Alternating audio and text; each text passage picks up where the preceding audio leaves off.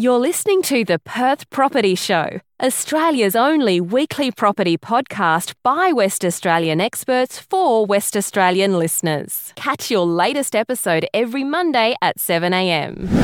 Good morning, everyone. Welcome to the Perth Property Show. My name's Trent, your host. As always, we have our last episode of the financial year, and it's only fitting that my favourite guest comes in to have a chat, give us an update about how things are going in the Perth metro market today. Brendon Ptolomey, Heron Todd White's Managing Director. Thanks for coming in, mate. G'day, Trent. Nice to be here. Very strange to be at the end of the financial year. Feels like the new year only started yesterday. It was only a few weeks ago, wasn't it, that we were talking about how finally the market is going nuts and it's all up from here. Yeah, and here we are. I was looking at some notes just then around what we're talking about in January. We were actually sitting around wondering what that volume would look like, what the market would do on the back of construction loans. We weren't scared because we understood that was certainly from a valuation point of view, we had a lot of volume coming through the system. I think it's fair to say that coming out the other side of that, the back end of that boom, that we've been amazed and shocked about the amount of volume that came through the system. It's been unbelievable. For me, I've been less amazed about the volume, but more about the consistency of the volume. It hasn't stopped, right? And let me give you some numbers that you already know, but maybe you can comment too. On a weekly basis, we're pretty much doing, as a state, 900-ish transactions a week. A year and a half ago, that was sitting at around 550, 600 transactions a week. So our market's up 50% in terms of volume, which obviously affects your business as well. In terms of our median house price, which I really hate talking about, but it's something that people like to hear about, we're back up to 505, around there at $1,000 as a median house price. We're still about 10% lower than we were in the boom. Our rental price is up to $440 a week, which we know was down at $350 only a year and a half ago, right? And with our vacancy rate dropping from a high of 7.5% now down to 0.9%, which is just unbelievable, unsustainable. It's created so many problems. And our days on market, we're down to about 19 days. Back at the worst times in the market, we're in the 60s, 70s sort of days, right? So as a median, with even the worst suburbs in Perth included in this number, less than 3 weeks to sell a property, which means the best ones, the ones in the top 10, they're less than a week. Yeah. It's unbelievable. It is. They are unbelievable stats. I think that I remember quoting some nearly 70 days to sell when we're at that point in the market where people just were not interested. Vendors were wringing their hands, just wondering how they could get people interested in a property. And then, as you say, we've flipped completely the other way to a market where agents are now used to opening a property for a week, getting all the offers lined up, multiple offers at selling their product. And now they're getting concerned as we go through this winter period where if they don't have multiple offers after week one of home open, they're getting concerned that the market might have stopped. Isn't that such a warped view, right? We've spent so long being kicked in the teeth that our market isn't worthy of growth that after 9 months of growth that we can see in the data, the second it starts to not be unbelievably ridiculous where people are just freaking out on a weekly basis, second it starts to calm down just a little bit and it takes more than a one home open to get 10 multiple offers on the table. The amount of agents that have been coming to myself, that have been talking to you as well, saying, oh, it's slowing down. Oh, I'm not sure. Ridiculous. Come on, guys. Yeah, it is quite crazy. Obviously, it's natural human behaviour in terms of having been running at an extremely high rate and being really successful. I've been amazed even in our own business how you need to adjust your thinking again back to looking in the rearview mirror and going, okay, now what's the new normal? What was the situation pre this boom? And even back to the interesting bit here is we need to go back 2 years. We can't look last year at COVID and say, what was that? That was abnormal. So what was before that? And obviously you start having to delve a long way into the history books to find out what normal might be and challenge yourself as to what that definition might be. And so agents probably need to just put the car back into park for a second, look in the rearview mirror and go, okay, wow, that last 9 months was pretty crazy. We're going through our traditional winter period where things do slow down. Things slow down all the time. Sales year on year, interestingly, have now started equalising, i.e. last year's stats are the same as this year's stats because we've started to enter the year on year comparison where incentives were coming and we came out of COVID and people were really active in... I think we hit 1,400 sales for a week in June, just after the grants came in. Yeah, so I looked at for last week's sales, it was, I think we had 850 according to Rewa last week this year and we had 919 the year before. Yeah. So really similar numbers and that demonstrates how the market began to take off post-lockdown where everyone sat at home and decided they didn't like their house anymore and started looking at their upgrade options straight away. And And this leads me to that point I said at the start, is it's great to see that it has sustained. Yeah. It wasn't a blip. And it just because it takes more than a few days to sell a property now doesn't mean that's abnormal. I'd actually prefer to see that, because what it demonstrates is that the market has enough time to make a concerted decision about that. If it's 2, 3, 4 weeks that it's been on, it's had 2 or 3 home opens, that's how an agent actually extracts the best price. Yep. Not in 4 days. Yeah. It takes 3 or 4 weeks, and that's where you really see a fair market value. And what also I'd like to point out is that we're certainly not seeing any negative growth. We're continually seeing massive growth on most suburbs. It's just the craziness of the FOMO on the first day of a property coming up probably isn't there, because all those people have bought now. And it's the more pragmatic buyer who's readjusting to the price, giving a little bit of pushback, saying, I'm going to think about this for a weekend, and then still making that decision. Right? Yeah. It might not be 15 to 20 multiple offers. It's 5 to 10 after a couple of weeks. That is still so far ahead of where we were 2 years ago, and so far ahead of generally just a good sustaining market. We're still well above a market that's just chuffing along doing what it should do. Yeah, and I think we will look back in history and see that we did come off a really, really low base here, that our market was really cheap. I think the locals, whether they be already living in Perth or people returning home, anyone that's been within our market in the past or owned or sold anything in our market in the past will understand that we were really cheap. And I think that any potential purchasers out there should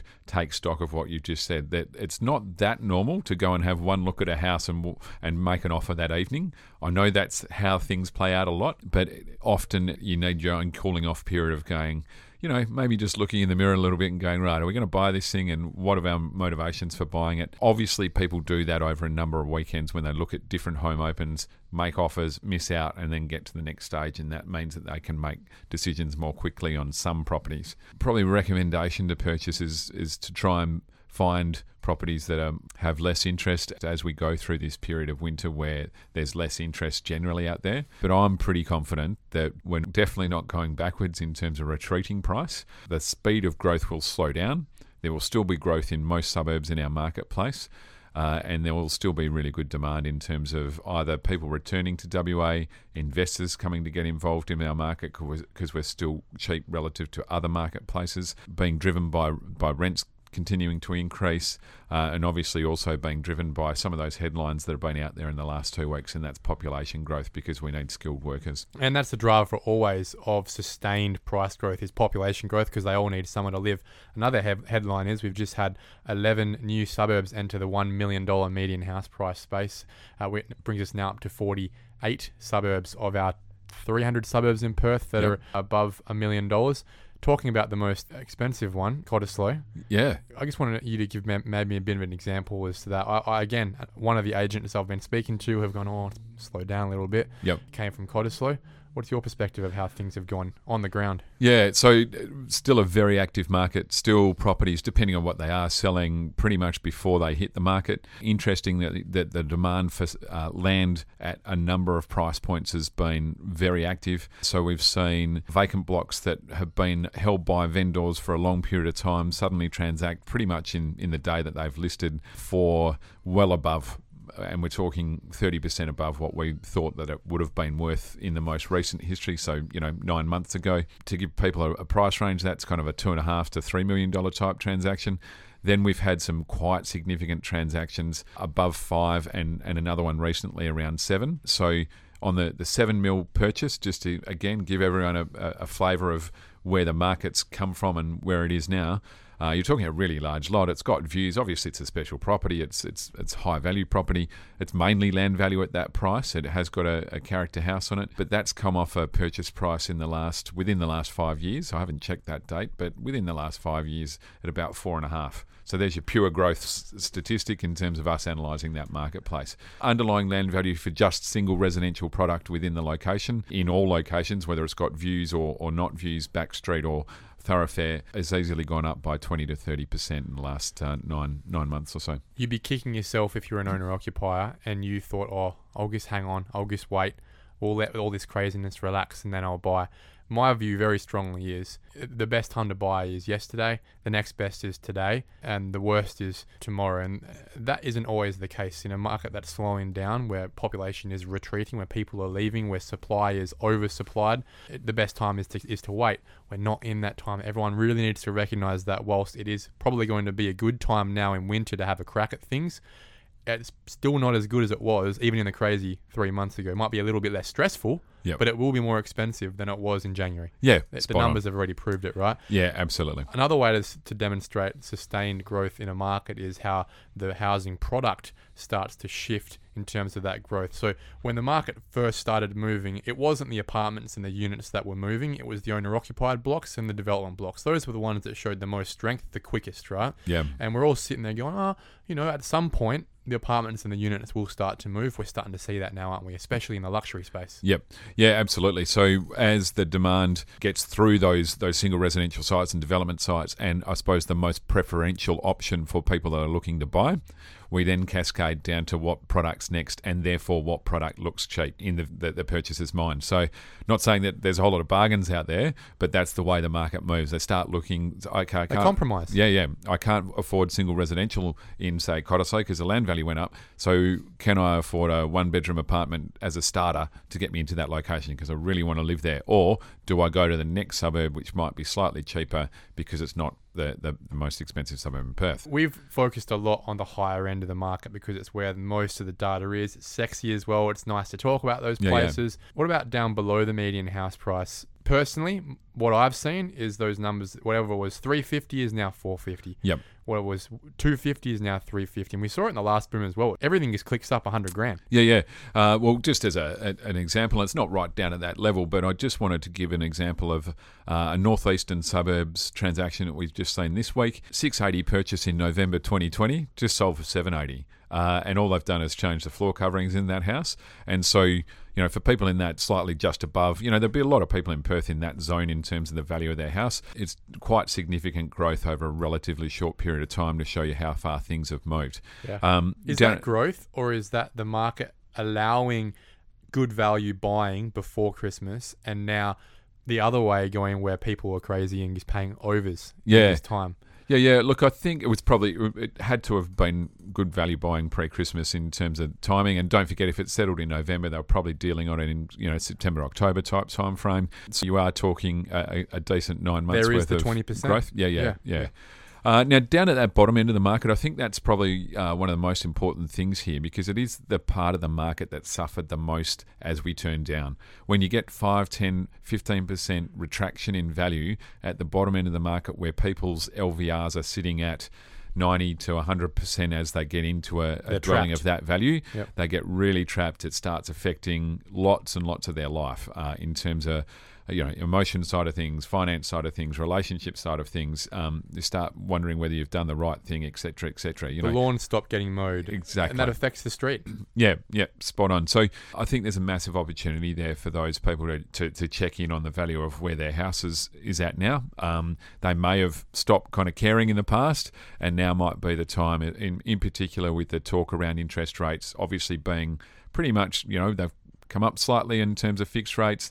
They're still the lowest they're ever going to be. A couple of the banks are talking about them going up in the next year or two. And so now might be the time to review that equity position in those houses, because 10 or 15% growth at the bottom end of the market is really significant in terms of people being able to refinance and use the equity in their house to go and get a cheaper rate, and therefore change their cash flow or their repayments on a weekly and a monthly basis. If you've bought a property in the last few years with Keystart, and that LVR has been lagging for quite a while, now might be that opportunity to look at that refi.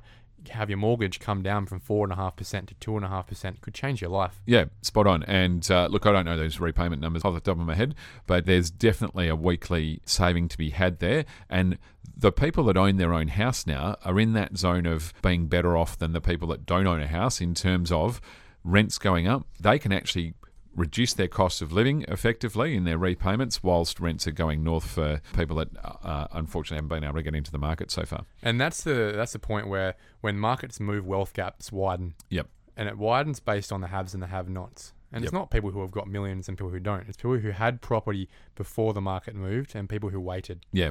and the wealth gap widens as at that point in time, everyone is making money along the way, and those people will then, who didn't buy, they're missing out even further. They're further and further away. Their deposit can't catch up anymore because the market's moving quicker than they can save. Yeah, yep.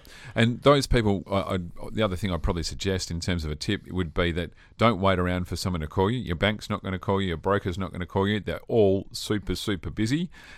You need to be proactive and get out there and do something about it yourself. And once you're ready to get out there, i.e. you need to get your information together to go and see your financial advisor, whoever that is. So whether it's a broker or a banker, make sure you've got everything cleaned up and ready to go. So, make sure you've done your tax return, that you've cleared some credit cards. Maybe you might want to cancel some credit cards to make yourself look a little bit cleaner in terms of someone to deal with, but be ready for it and be financially healthy. Go and see those people and be ready to get organised. And obviously part of that is probably doing a little bit of research in your own suburb to go, right, the place down the road, I'll talk to the agents and find out what that sold for and then compare that to where my debt's sitting at the moment. Something I wanted to focus on in this episode was a conversation about whether we have returned back to boom prices yet. Yep. Soon enough, I'll be doing a piece with Channel 9 about this exact thing. Yep. Where prices were in 2014, where prices got to in 2018, and then where they are now. Yep. And here's a perfect example for you, Brendon. Coolbellup. Good gentrifying suburb, close to some strong suburbs like Cardinia, Winthrop, Hilton, Melville, those sort of areas, right? So a lot of great ripple effect suburbs around it. It has a good infill zoning as well of R30 and R40 for most of the blocks. This is what's happened over that time. I picked out the most expensive property sale on one street in 2014. I picked out the least expensive sale down on the same street in 2019, and then just one street over, very similar property, what's happened in March. 119 Winterfold Road. It's a 3x1 on 723 square metres. Yep. Triple X block. In 2014, it sold for $585,000. Yep. That was 119 Winterfold Road. At 233 Winterfold Road, just down the street, Yep. another 3x1 on the same square meterage in 2019, so 5 years later, sold for $349,000. Right. 585, 5 years later, down to 349. Wow. Same block, same post-war house. Yep. Right? 3 months ago, on the 9th of March 2021, this is only 15 months later from that 349 sale, the same house on the same block on 18 Waverley Road, just down the road. Around the corner. Right, Yep. same zoning, 580. Wow. Okay. So it went from 585 to 349 Yep. to 580. Yeah. And I've got examples of that across Coolbellup, Willagee, Balga, Nollamara, North Beach, and Morley, where the same thing has happened. Yeah. For me, that is a perfect representation of what's happened in this market. Yep. We started off at levels where people were going, this is unsustainable. Yep. We dropped down to levels going where people were saying, this is unsustainable. The other way, right? This is a bargain. This is a bargain, right? Can't stay this low forever. And in the space of 14 months in the Coolbellup situation, we've gone from the bottom of the bottom back to the same price as it was when people were saying this is crazy. Yeah. And it's not stopping there. No. And so that should... What do you think about that? Yeah, those stats should give people some confidence that they're still not paying too much, in that the depths that we've plumbed there in terms of the low value seem quite extreme when you put them against those other two values on the outside. And it also means that people could take some comfort in the fact that we've only just got back to where we were in 2014, i.e. the previous uptake in the market. And I'd argue that our market's healthier and more mature than it was back then. In addition to that, interest rates back in 2014, which is a huge a huge serviceability factor with regards to the ability to afford this. Yeah. Yes, it was a problem affording this because interest rates were sitting at about 5%. Yeah. At that time, possibly even 6% if I remember correctly. Yeah. Now they're at 2%. Yeah. So the average person would have been at a kind of 5.5%, 6% rate, I reckon, back in 2014. Yep. And so now if you're sitting there at 2 to 3s, even if you going into that deal and going, okay, well, my average interest rate in the future will be 3s, just for a feasibility side of things, and making sure you've got correct allowances, you're still looking really cheap in terms of servicing that property now, which again is motivation to maybe continue to play in the market and not be scared about the fact that it's going to drop away again tomorrow. Exactly right. So for that same price point, we were paying about $2,700 a month for our P&I mortgage. Now it's about $1,700. Yeah, that's amazing. So it's $1,000 cheaper per month on a serviceability basis for your mum and dad to come in and buy the same house at the same price. Yeah. And that is, for me, the fundamental reason. It is quite artificial, but it's still real. It's a fundamental reason why this market has a lot more to go in it. Yeah. Until the point where the cash rate gets lifted to about 3-4%, the interest rate's back up to about 6%, then we can have a conversation. Or if everyone starts leaving Perth and demand falls away, then we can start having a conversation about whether it's sustainably affordable or not. We are still the most affordable state in Australia, Brendo. Yeah, absolutely. So the only barrier we've got there in terms of people coming in right now, which again serves to what we're saying here about property prices, is there's not a great amount of supply there. If we do start organising for skilled migration into the state to service the work that we've got on our plate, whether that be hospitality or mining or professional services, we are going to really struggle to house those people. They're not going to have that many options in terms of somewhere to rent or somewhere to buy. Now, going back to this TV piece that I'm doing with Channel 9, the initial thing they asked me to do was tell me, what are the 5 to 10 suburbs you think are the ones that haven't gone yet, that are next to go? And what I did was actually come back to them and say, that's not a good piece, because they've all gone. Yeah. Right? What we should be focusing on is recognising the fact that there are no wins anymore in this market compared to a year ago. They've all gone. We should be focusing on areas that suit our lifestyle and having good quality homes and just getting in at a price, at a place that suits us. Yep. Do you agree with that? Yeah, absolutely. So you've got to be buying the place for the right reasons. And so there's still obviously going to be a large section of the market that are desired to upgrade, i.e. they're looking across the highway or the railway or the river and deciding that that's where they want to be in the future. So obviously the suburb they're in's gone up in value. Obviously interest rates are cheap. And so why wouldn't you, as we go through this winter period, go and investigate the stock in that upgrader suburb? You've then got investors that statistically are not really playing in our market. Rents are going up. We still look relatively cheap in our opinion. So why wouldn't they come and play in the market as well in terms of getting involved if they're believing in population growth and that skilled migration into WA? That's a great point. What we haven't really recognised yet is that our investor rate is still at about 20% of the market. It should be up at about 30. Yeah. Right. So there's still that big gap. It was about 15 when this run started. So it hasn't really moved yet. No. The longer you wait to get in and the closer you get to spring season, which is a great time for sellers, they love it there, right? Yep. That would be the only arbitrage moment I can think right now for people if they think, how can I possibly win? Buy in winter. Yeah.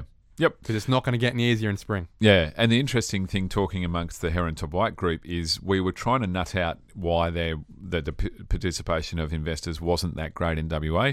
And when I start talking to my colleagues on the East Coast, people that live in Sydney have made massive capital gains on their existing owner-occupied residence, and then they've gone looking for those gains locally as well. So instead of in the past where they've come to the East Coast and gone, and we're out of cycle, they've grown, we're at the bottom, they come and buy something here.